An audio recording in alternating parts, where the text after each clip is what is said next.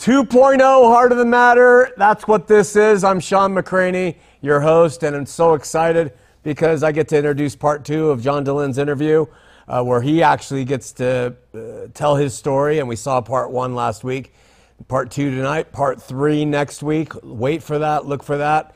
It's been a great time and already had a lot of response from it. Following that, on May 15th, we're going to pre-record 2 or 3 or 4 hours, we'll see, of John, after 10 years, going back and doing a Mormon Stories with me, a follow-up as to what's happened with us and where we are. And so those are going to start airing on Tuesday, May 15th, and then the following week, the 22nd, and then the following week, the 29th. So we're going to have almost 6 weeks and maybe more of John and Sean and talking about this. And, you know, I just got to tell you, I got to be really open here. I hope John and I can partner up. I publicly am just saying this. John reaches a people, many of them who really don't care anymore about God. They've been burned by religion, being Mormon. And so he talks with them about things, and he leads them, and they have get-togethers and fellowship.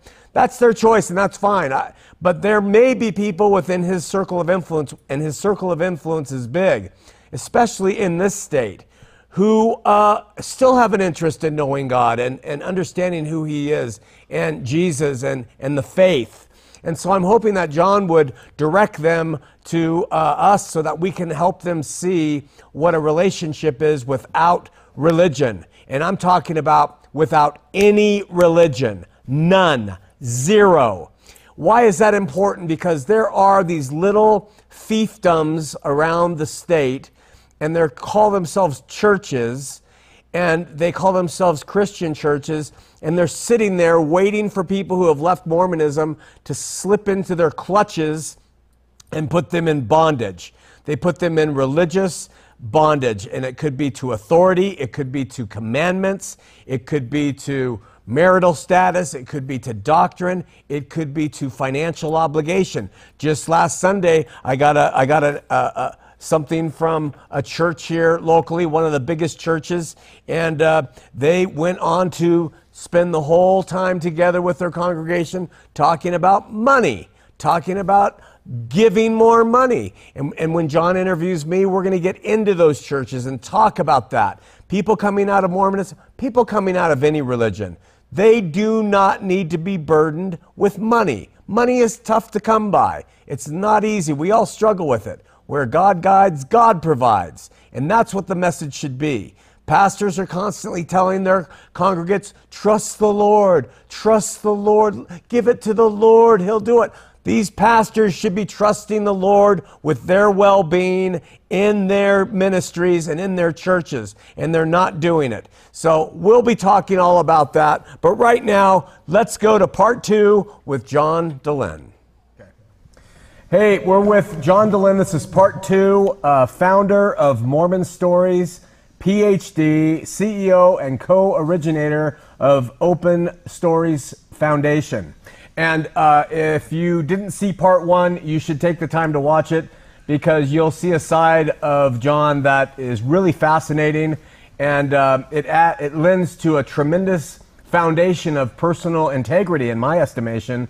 And that's important when you balance what he has continued to do, just to see how that plays into who he is. So right now, we want to spend some time going forward from the time that you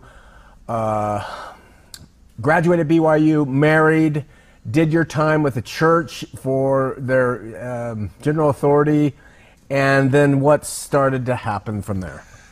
So I got my dream job, I thought, in 1997-ish. I went to work for Microsoft in Seattle. So it's like at the time, that was every tech guy's dream, was to work for Microsoft, get the stock options, go to the Mecca with Bill Gates and Steve Ballmer and dominate the world through software. So we moved to Seattle, and we're active in our ward there in Issaquah, and was really having a great time. Was starting to make really, really good money and travel the world. I had a very meteoric rise in the company, had back-to-back double promotions 2 years in a row, and was a director just a few years into my time there, and was really on the fast track. But there was just that dark sort of space that I referred to in the last episode just wouldn't go away. And Frank Capra wouldn't go away. Just this, like, you have to live a meaningful life. You have to live a meaningful life. And so it was cool to have stock options and know Bill Gates and to make a ton of money, but I felt empty inside, and it wasn't filling me. So, but I didn't, have words to put to it. And I was, we were having kids. We ended up having 4 kids, and really busy. So Microsoft can just consume your life. So what happened was, the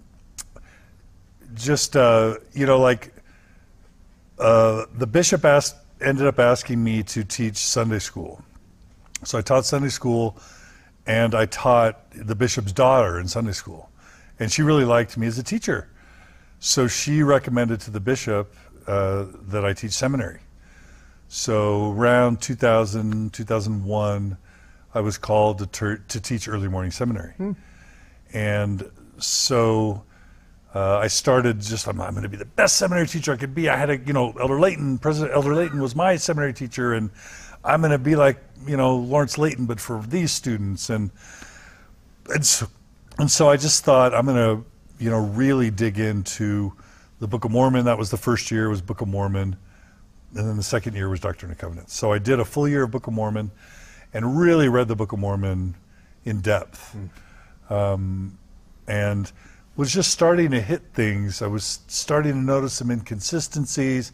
I was starting to notice some problems with the narrative. But at the time, it was all about like inspiring these young students and motivating them and helping them be the best that they could be to give them a great experience. But I was throwing in a little polygamy. I was throwing in a little bit of uncorrelated materials. I wanted to inoculate them so that they wouldn't be surprised, with some of the church history. And I thought I knew church history. I thought I knew there was polygamy and Brigham practiced it, and that sort of thing, right? So somewhere along this time period, Margie and I make a trip to Utah to visit my cousin, who's a dermatologist down in Orem. His name's Ricky Parkinson, and I think I probably mentioned to him that I was teaching seminary by this point. And this is again like 2000, 2001, and he's like, "Did you ever hear the story about the Book of Abraham?" And I was like, "No, what do you mean?" "Well, those hieroglyphics that are in the Book of Mormon and the papyri." I go, "Yeah, I've heard about that." He's like, "Did you know that they were discovered, in the 60s? That we thought that they were burned." I didn't know any of this. He's like, "They were burned in a fire, and they were thought to be lost, and then they were discovered, and then the church was super stoked to have Egyptologists translate the papyri to show that the Book of Abraham was scripture." And I'm just like on the edge of my seat thinking, this can't be real, And he's like, "Yeah," and then the Egyptologists found out that the word Abraham doesn't even appear anywhere in the scrolls, let alone have anything to do with the text that Joseph Smith produced. And at first I was just like, oh, he's just being controversial, and but then that just like really sunk in me. I'm just like, oh my gosh, that is one of the most interesting stories I've ever heard, and I'm 31 and I've never heard that story before. So I was like, well, what else don't I know? And so I started really studying church history in depth. So I got the Church History in the Fullness of Times Institute manual, this big green thick book, and I read through it, and Kirtland Bank scandal and Hans Mill massacre and and it didn't mention, I don't think, Mountain Meadows. I could have it wrong, but like in my memory, it left out some stuff, but it certainly was open about certain things. And so I was like, I need more. So after that, it was like Richard Bushman. I got Joseph Smith and the Beginnings of Early Mormonism, which was the predecessor to Rough Stone Rolling, where he talks about kind of everything that led up to Joseph Smith's kind of early ministry. And I didn't know a lot of that stuff. And I had heard about Michael Quinn's, Mormonism in the Early Magic Worldview, or whatever it was called, but I never read it. So I started reading Michael Quinn, and I read his series on power, the the origins of power and the extensions of power. And I read in there things like David O. McKay or Hugh B. Brown tried to get blacks to the priesthood in the 60s, and then it was scuttled last minute. And like, we could have like saved like 10 years of racism if like the Brethren hadn't outvoted like Hugh B. Brown. And I started learning all these things, and it was like this rabbit hole. And then I started reading, I started reading Grant Palmer, and I started reading Simon Southerton, his book, Losing a Lost Tribe, and Grant Palmer's An Insider's View of Mormon Origins. And then I also, finally, kind of the pinnacle of my studies was Fawn Brody's No Man Knows My History. And of course, I always viewed that book as evil and dark and as scary and as, anti-Mormon. And then I'm reading it, and it's like one of the most entertaining books I've ever read. It's just this gripping page turner, and it's accurate, and it's fun, and it's interesting, and it's actually in some ways kind of Joseph Smith, but it peeled the covers back on who Joseph really was. Wow. And that was like, I'm just like, by the time I got done with that book, I just remember sitting at my kitchen table in Seattle, and it was the first time where I allowed myself to think the thought, is it possible that it's not true? And that was like the big switch, because I'm like, if it's true, if the church is true, then this is super complex and fraught. But if it's not true, everything immediately makes perfect sense. Everything. Wow. Kind of that Occam's razor moment, right? And so I remember like pulling Margie aside and just saying, Margie, I know I've been like depressed for 2 years and obsessed about reading things and like distracted and unavailable as a husband and a father in some ways, but I just want you to know that the culmination of all this pain and suffering, and I had to resign as seminary teacher. I resigned mid-semester, like D&C, I'm getting into sections 10, 15, and I'm just like, this is not gonna work. And I started teaching the real history, and the CES would send monitors to watch me teach, and then like, you can't say that, you can't say that, you can't do that. And I'm just like, I'm teaching like truth, this is real, these kids need to know, and they weren't having any of it. So I resigned my calling as seminary teacher a year and a half into it, and I told Margie that I didn't believe the church was true anymore, and she just starts crying, but she really gathered a composure quickly, and I said, will you just read No Man Knows My History? That's all I asked, just read this book. And she, to her credit, she's a reader. She reads like 2 or 3 books a week sometimes. She read it. She comes back to me and she says, okay, what are we going to do now? Wow. So I didn't have to deal with any of this mixed faith marriage stuff, or I never worried that she would leave me. I picked her knowing that she would choose me over the church. And so that was never a problem we had to deal with. It was more, what do we do? But because BYU had primed me for liberal Mormonism, I said, well, what did Eugene England do, and what did Lowell Bennion do, and what did T. Edgar Lyon do, and what did Leonard Arrington do? So I started reading more and more about this progressive Mormonism that I had discovered at BYU. And then I, like, on the internet, stumbled on Sunstone, saw that the September 6th had just had like a 15 or 20 year anniversary, and found out that it, like, Lavina Fielding Anderson still attends church. Maxine Hanks ends up getting rebaptized. Avram Gileadi gets rebaptized. Like 4 or 5 of the September 6 either got rebaptized or still attend. I'm like, we could do this. We could do this. Michael Quinn still believes. Yeah. You know what I mean? Like to this day, Michael Quinn still believes. So I'm like, well, I don't have to leave. I'll just like, I'll help lead a transformation within the church. And I had read Chaim Potok's books, So Chaim Potok is this famous Jewish author who was writing books in the 50s and 60s and 70s. And it was all about how Judaism used to be Orthodox. And they used to view the Bible, the Old Testament, literally, and the Talmud and the Torah, and every word's perfect, right?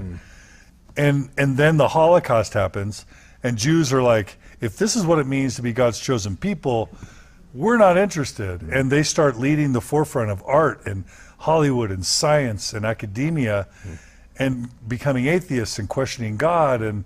But then, you know what the Jews do? They form a new branch of Judaism called Reform Judaism.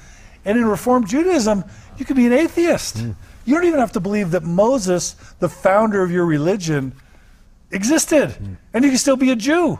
You can be an atheist rabbi. You could be a lesbian or a gay rabbi. And I'm like, whoa, what if we could do a Reform Mormonism movement where you can not take the Book of Mormon literally, you don't have to follow the brethren, obey them blindly, but you can still have all the tradition, all the dance festivals and youth conferences and temple trips and stake dances and youth programs and seminary. And I don't want to give all that awesome stuff up. You want your kids to have all that? Yeah, I wanted my kids to have it. I wanted the world to have it. Okay. So let's just make Mormonism honest and cool. That's how I came out. So I didn't leave the church. We stayed active. I grew some facial hair. I started wearing Birkenstocks to church, but I looked a little bit disheveled. But I'm like, we're gonna fix this. So I got more and more depressed in my job, more and more feeling this urge to do something. And by 2004, I'm just like, I can't do this anymore. So I literally just resigned my position at Microsoft. Wow. Top of my game. I had made over $200,000 that year. And you only increase. You don't decrease at Microsoft. Wow. You increase. And I just walked away. We had, paid off our cars, and we were coming close to paying off our house. And I just resigned and moved to Logan in 2004. And I enrolled in a PhD program in instructional technology, which at the time was kind of educational technology. Okay. And that was right when Web 2.0 was emerging. So in 2004, podcasts would have first been invented, blogs would have, just been invented. And, the precursor to MySpace, which was the precursor to Facebook, was all erupting in that kind of 2004 timeframe. The iPods were just getting rolled out. The iPhones were kind of a gleam in Steve Jobs' eyes. Wow. And I learned about social media and Web 2.0 that first year of my master's PhD program in instructional technology. And by the end of that, and I attended Sunstone again. So in 2004, first thing I do when I moved to Salt Lake that summer is I seek out Sunstone. And I meet Dan Witherspoon, who is the head of Sunstone. I meet Armand Moss. I meet Michael Quinn. I meet, Greg Prince. I meet all the kind of celebrity, intellectual Mormons that I had been reading about. They were still alive. I mean, Leonard Arrington was dead by then. Lowell Benyon was dead. T. Edgar Lyon was dead. But there were still all the September 6 were there, Maxine Hanks and, Paul and Margaret Toscano. They're all milling around Sunstone. And I'm like, it is time to whoop up. It's time to whoop up on Mormonism and whip things into shape. So I, met with the Dialogue Board. I met with the Sunstone Board. I'm like, how do I help out? We have to transform Mormonism. And everybody's like, this guy's crazy. Who is this guy? And so I'm like, all right, I'll do it myself. So in 2005, I learned about podcasts. There were a couple podcasts out there, even Mormon themed. There was The Church Is Not True podcast with Mike Norton. Oh, really? He was an early podcaster. I didn't know that. And then there was the Catholic Mormon podcast, which is about a Mormon that converted to Catholicism. There was This Mormon Life. There were just a few emerging podcasts out there. And I was like, I'm going to do this. This is a great way. And I thought, I was very strategic. I picked more, I could have picked anything. The first domain I bought, I think, was called A Thoughtful Faith, after a book that I'd read about progressive Mormonism. But I could have chose any domain name, because back then you could buy any domain name. But I picked Mormon Stories because I thought, instead of being a pundit instead of like preaching to people, which is only going to alienate them, which is only going to create resistance, what's a sort of sneaky way I can hook people into wanting to learn about something that usually is threatening and scary? And I thought, stories. We are engineered biologically to sit around a campfire and listen to stories. That's how we evolved over millennia. And stories are very pernicious or insidious in the sense that they're engaging. Once someone starts telling a story, you want to hear the ending. And they don't just inform, but they inspire and they pull the emotion. Because I think I knew by then that from the Bible bashing days, making intellectual arguments was never going to move the needle. You have to move people emotionally to move the needle. And so stories are like Trojan horses. You can deliver the thinking and the information when it's wrapped in a story that moves someone emotionally. You captivate their attention, you move them emotionally, then they're open to the information. And that was the strategy behind Mormon Stories. Wow. And so bought that microphone in 2005 and recorded my first episode, which was telling my mission story. I didn't interview anyone, I just told my mission story. And that was my very first episode. And I remember like got it all ready and bought the microphone, used Audacity to edit it, like figured out how to use WordPress and the blog, got it all ready, got a logo. And I just remember like sitting there as I'm about to push that button, you know what I mean? It was like, do I buy the microphone and then like, do I release this episode? And for me, the range of possibilities was really wide. It could have been nothing. No one could have cared. I mean, podcasts are just now getting super popular. In 2005, no one had ever heard of a podcast, and that was true for years after we started. But I thought this could be nothing, or it could be really small, or it could grow like super big and make a huge difference and maybe even make a dent in the church somehow. And I'm like, but what's for sure is I'm at heavy risk of being excommunicated if I do this. But I thought to myself, the faith crisis I went through was too painful. And I'd met enough people going through a faith crisis. I'd seen how it can wreck a marriage. I saw how it could lead to suicide. I saw how it could just really destroy people. And I thought, number one, the church not being honest about its history, that's unacceptable. And number two, people committing their lives to something that isn't what they think it is, that's unacceptable.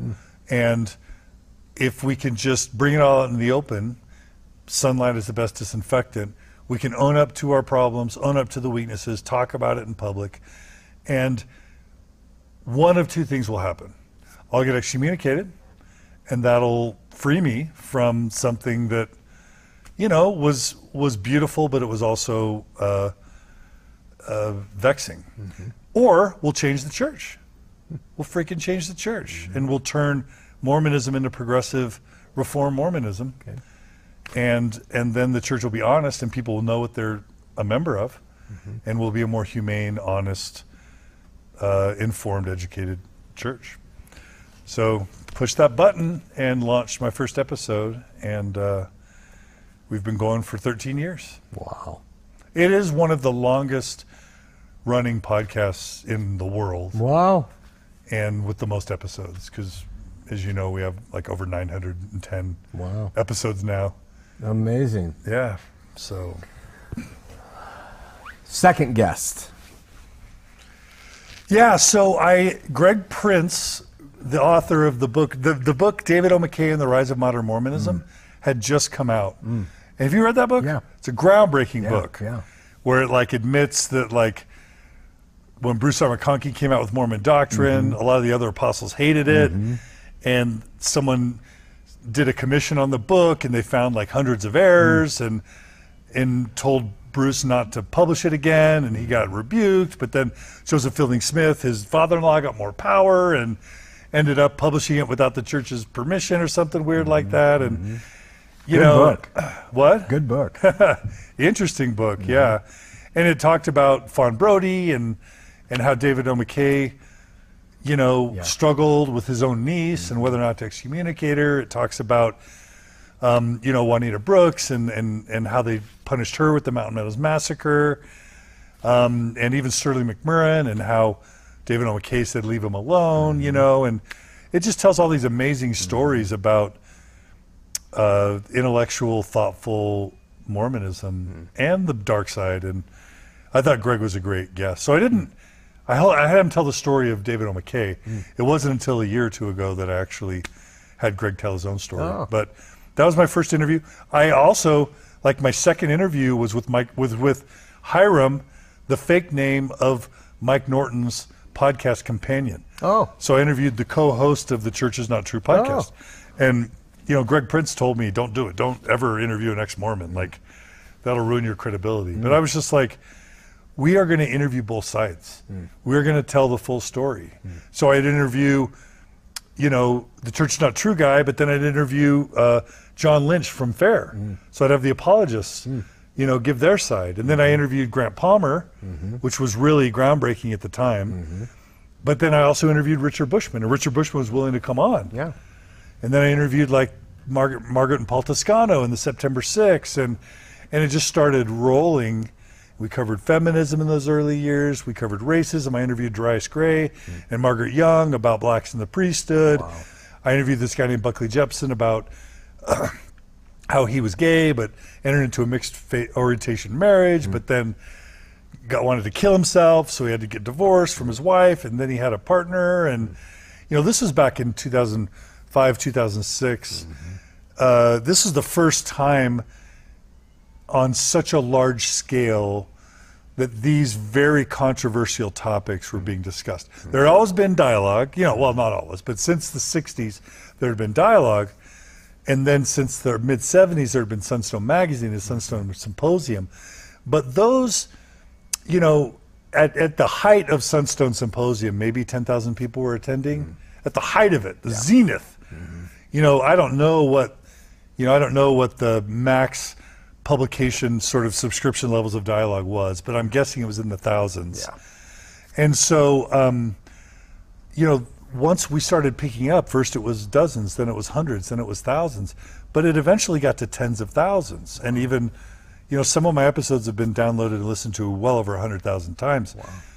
So it was the first time that I was aware of that these very controversial issues started really penetrating the skin of mainstream Mormonism. Wow. And that was a really exciting thing. And at the time, if you had asked me what's your motivation with Mormon stories, I would have said it's to keep people in the church. It's to there's all these people leaving the church because they're learning about this history, and there's a way to stay, and I'm going to help them stay. Yeah. And so, I wanted to change the church, but also wanted to keep people in it. And that fueled me for those first few years. I remember people contacting me and saying, you got to talk to John up in Logan. He talks openly, but he wants to show people they can stay. Yeah. So what you're saying, I remember a firsthand experience with people calling and telling me, he wants to help people stay. So I knew that about you before I ever met you. When did you start to see, and was it from word of mouth? When did I start what? When did you start to see the numbers start to grow into the thousands? Oh, it was so bizarre. Within that first year, people started coming out of the woodworks. It was like I had punctured this huge water balloon of pain in the sky. Wow. And the podcast was cool. We definitely were getting thousands of downloads in our first year. But what was crazy is how many people reached out to me. Wow. I started getting 1, 2, 3, 4, 5 emails a day, sometimes dozens of emails a week. And these would be like 5-page emails, epistles that were like their faith journey and their mission and their marriage and their struggles. And they'd talk about masturbation and pornography. They'd talk about, eating disorders and trauma and sexual abuse and ecclesiastical abuse from their leaders and doubting issues and divorce problems and depression and cutting and suicide and closeted gay men who had married women and their kids didn't know and their wives didn't know, and they were reaching out to me, and it was really humbling, and it was depressing because I had a sense, I'm like, I can't be the only guy who's going through this. And okay, I've met a few people, but like, how big is this problem? And all of a sudden I realized, because Fawn Brody's book was published in like 45. Yeah. It's not, and the Tanner started in the 60s. Like, it's not like this information hasn't been available, right? Yeah. But somehow, before the internet, they were able to label it and ghettoize it in a way to where no one would dare look at it. Or if you did, you could marginalize those people, run them out of the church, and smear them so that, you could keep people innocent and blind and kind of ignorant and following, obedient. So when all these people come out of the woodwork, I got overwhelmed. I felt, there's a scene in a Superman movie where like Superman is like flying up into space and he can like hear and see all the pain in the world all at once. And there's even kind of a Christ sort of reference where he's floating and his arms are kind of out to the side as if he's on a crucifix, because you feel like he's kind of taking upon him. And I don't mean to lift myself in that way at all, other than to say, in our own little rincon, in our own little tribe, I started to feel that tens of thousands of people were suffering in their marriage, in their self-esteem, in their sexuality, in their mental health. And I'm just like, this is incredibly unacceptable. But I was like, what do I do when somebody comes to me and is addicted to drugs or sex or cutting or about to get divorced? Like, I don't know how to help these people. So that's when I started thinking maybe instructional technology wasn't the career for me. So I got a job with MIT to kind of make the bills, got my master's. I started to stop the podcast a couple times. Early, I was super excited, but then I'd have people tell me that they left the church over the podcast. First they'd write and say, "Oh, I'm so excited. You've given me a way I can stay." And then I'd wait 9 months or 12 months. And then it'd be like, I'm like, "Hey, how's that staying going?" And they'd be like, I couldn't keep hanging on. I couldn't keep it up. It got too taxing. It got too hard.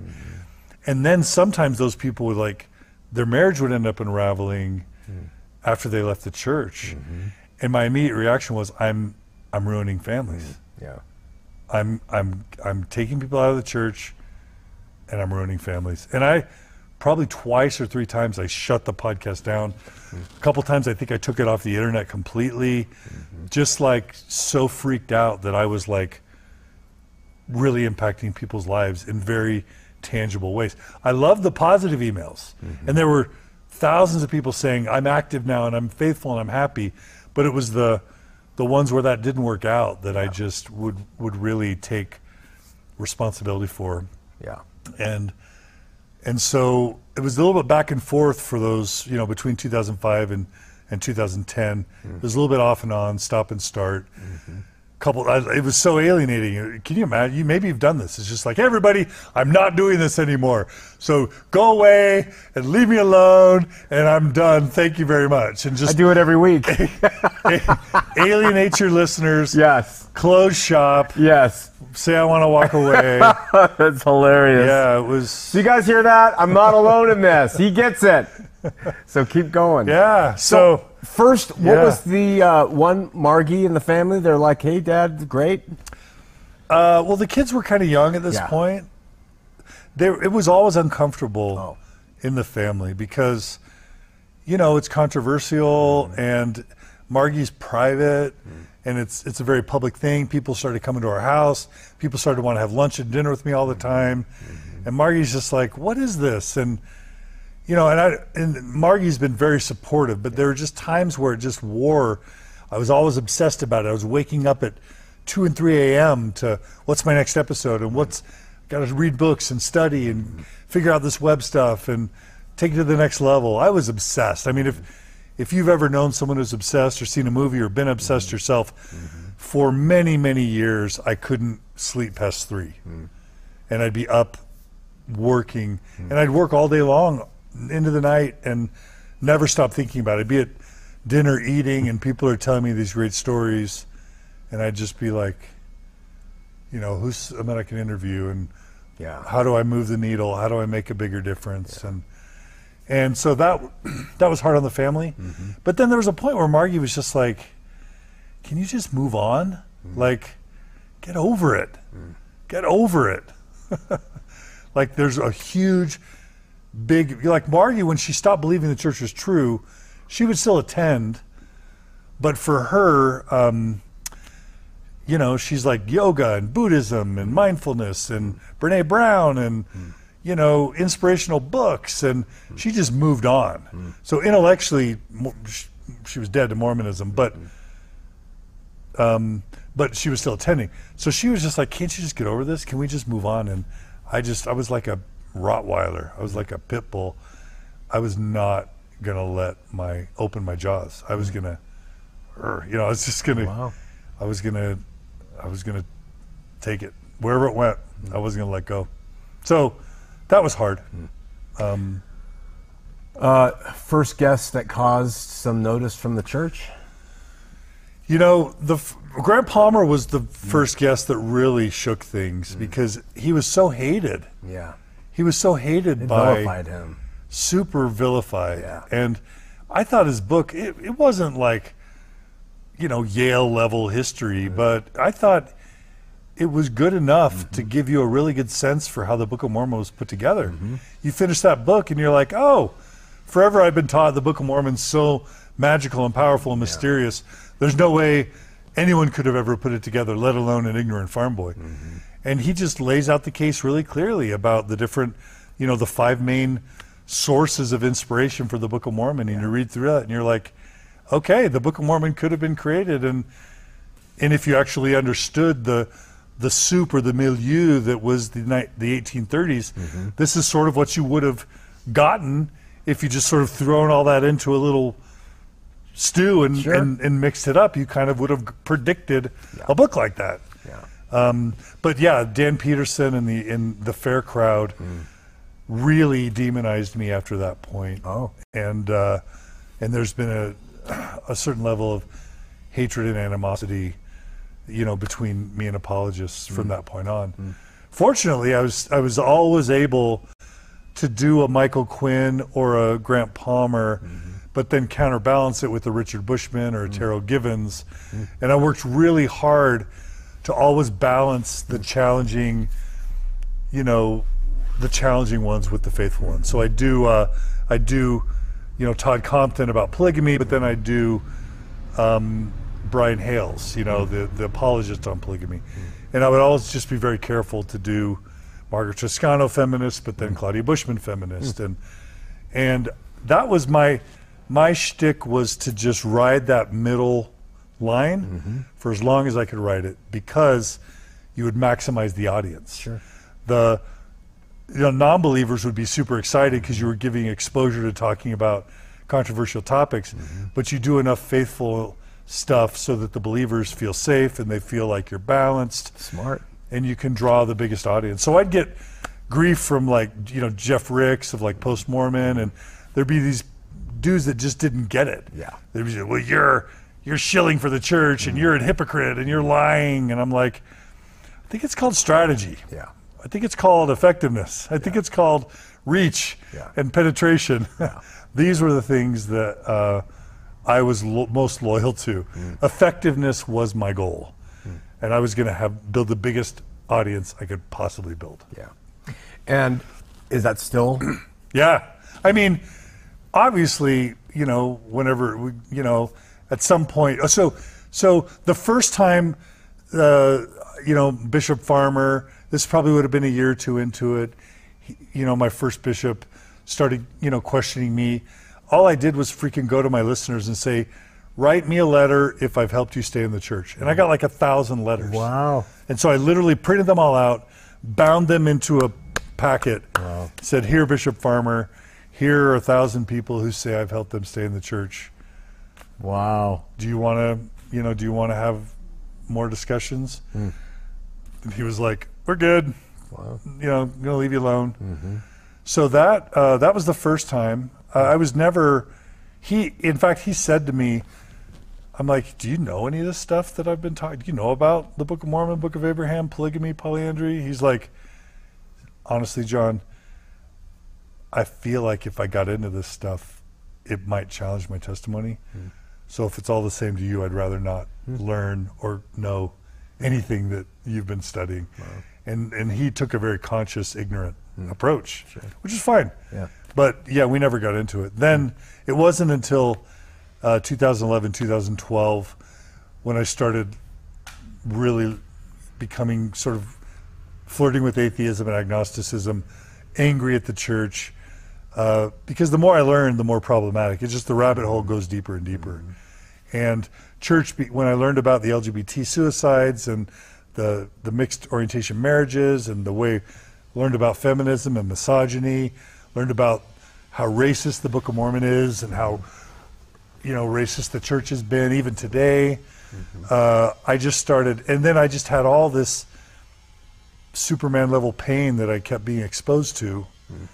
All these divorces, all these lives being thrown in chaos, all these people discovering this stuff at 40 and 50 and 60 and saying, what has become of my life? I would have made very different life choices if I hadn't have been caught in this thing under false pretenses.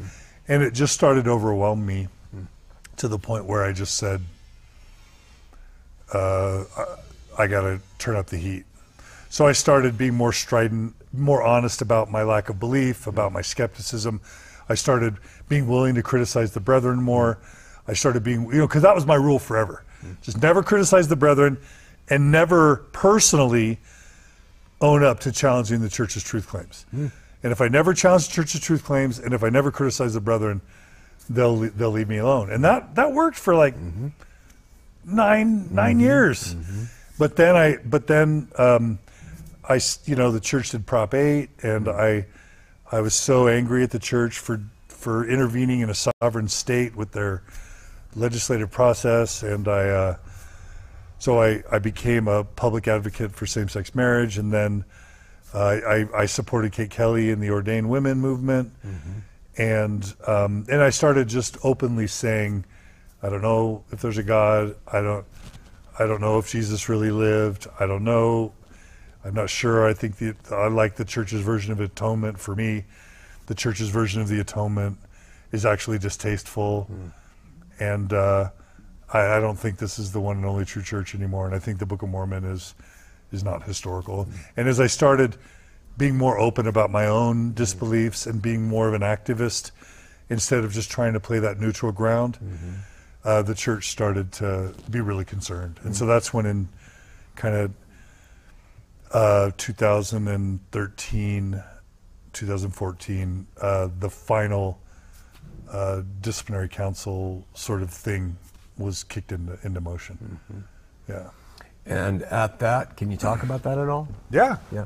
Did you defend? Did you let them know your thoughts? What was the... Interestingly, so in 2012, my marriage almost fell apart. Going back just a tiny bit. So by 2012, we were holding conferences all over the United States. We had Boise, we had, Phoenix, California, San Diego. We were taking a road show of workshops. Mormon Stories was at its zenith.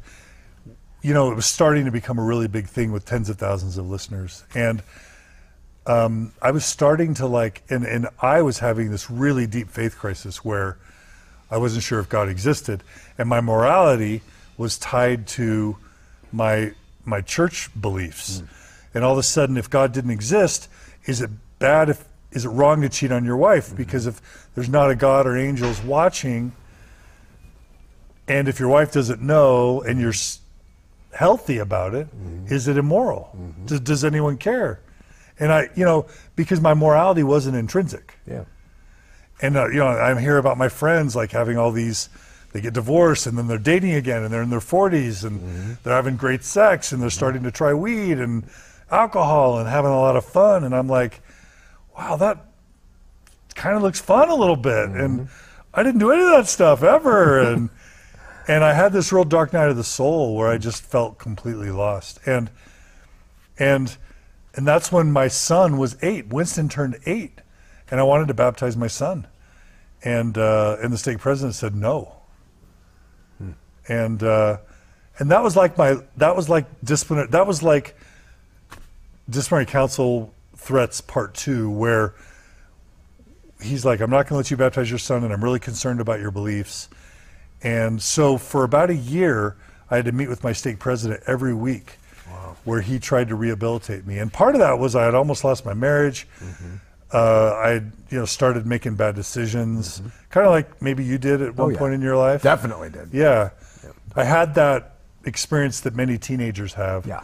I had that experience, and I started to just lose myself. And so interestingly, I repented to the stake president, and he wanted to rehabilitate me. So we spent a year with him meeting with me weekly to convert me back to, and by the end, he felt good about it.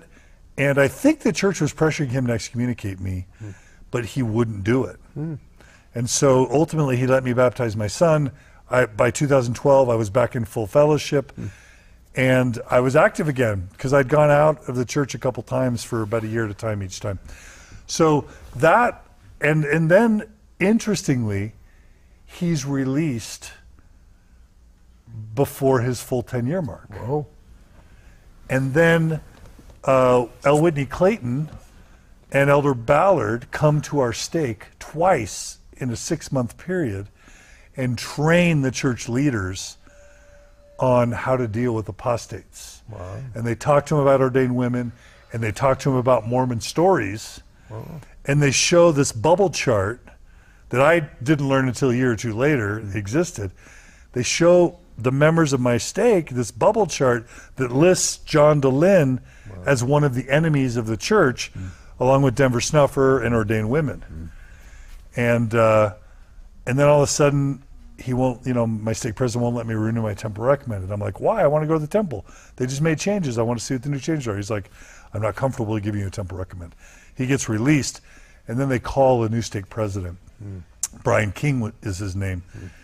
And he was literally called to excommunicate me. Wow. And that's why they chose him. Wow. And it's like, Mark Jensen, if you won't excommunicate John Dehlin, we will release you, and we will choose a stake president who will. And so that's kind of how things happen. So I gave my TED talk supporting same-sex marriage in 2013. I signed the ordained women thing, and by January, February of 2014, I was summoned to a disciplinary council. And so, the disciplinary council, it was really weird because Kate Kelly and I got our letters within a day of each other, both notified of a disciplinary council, and we went directly to the New York Times. And it was a international story. And the church got freaked out about that because it made it look like it was a coordinated purge. And so they literally delayed my disciplinary council for like 6 or 8 months. That's why they did that. So they could excommunicate Kate and then have this big breathing room before they didn't want this big momentum and this big media firestorm. They wanted to kind of let that die down, and then hopefully people would lose interest. So I met with my stake president 3 times and tried to reason with him. It was a kangaroo court. He knew what the orders were. He had no interest in listening to my point of view. He cherry-picked statements from the past to put together. I'd repented of all the mistakes. I had confessed to the stake president. I had become more faithful again, but he cherry-picked statements I had made years before to try and build this case. And what it came down to was,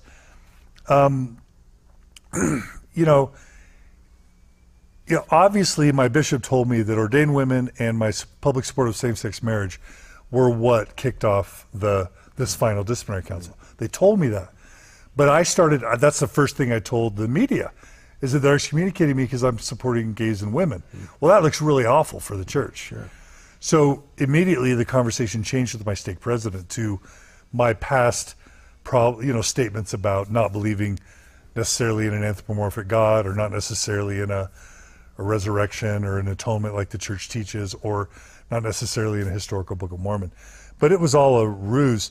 What it was really about was the reach of Mormon Stories podcast. Wow. And the way I know that's true is because, and by that time, I'd been on Good Morning America, I'd been on VH1, I'd been covered in the Wall Street Journal, the New York Times. They were asking me to comment on Mitt Romney's candidacy for presidency. I'd been on Radio West. I'd probably been on Radio West like 11 times. I was having this huge, tens to hundreds of thousands of people listening. Way too many people were being impacted. And what it came down to, he just basically said, shut down Mormon Stories and don't ever speak up in public again. And that's what it came down to. He didn't really care about what I believed. Oh, and he said, stop supporting causes that run counter to the church's teachings. And I said, what do you mean by that? And he said, ordained women and same-sex marriage. And I'm like, okay, am I going to sell out the women? No. Am I going to sell out my LGBT brothers and sisters that are killing themselves? No. And then I'm like, am I going to go quiet? And I thought back to that Man for All Seasons movie with Sir Thomas More and Henry VIII, and I'm like, I'd rather march to the gallows than sell out my integrity. Do I want to be excommunicated? No. Do I want to get kicked out of my tribe? No. Do I love this church? Absolutely. But selling out my integrity was a bridge too far.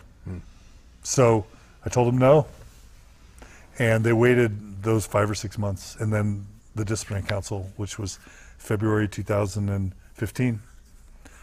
And what did you ask about that? I was just on our break. You summarized it really well. That's not what I was saying. Oh, yeah. How do you summarize it? So those last couple years between 2012 and 2015, I attended church. We were active.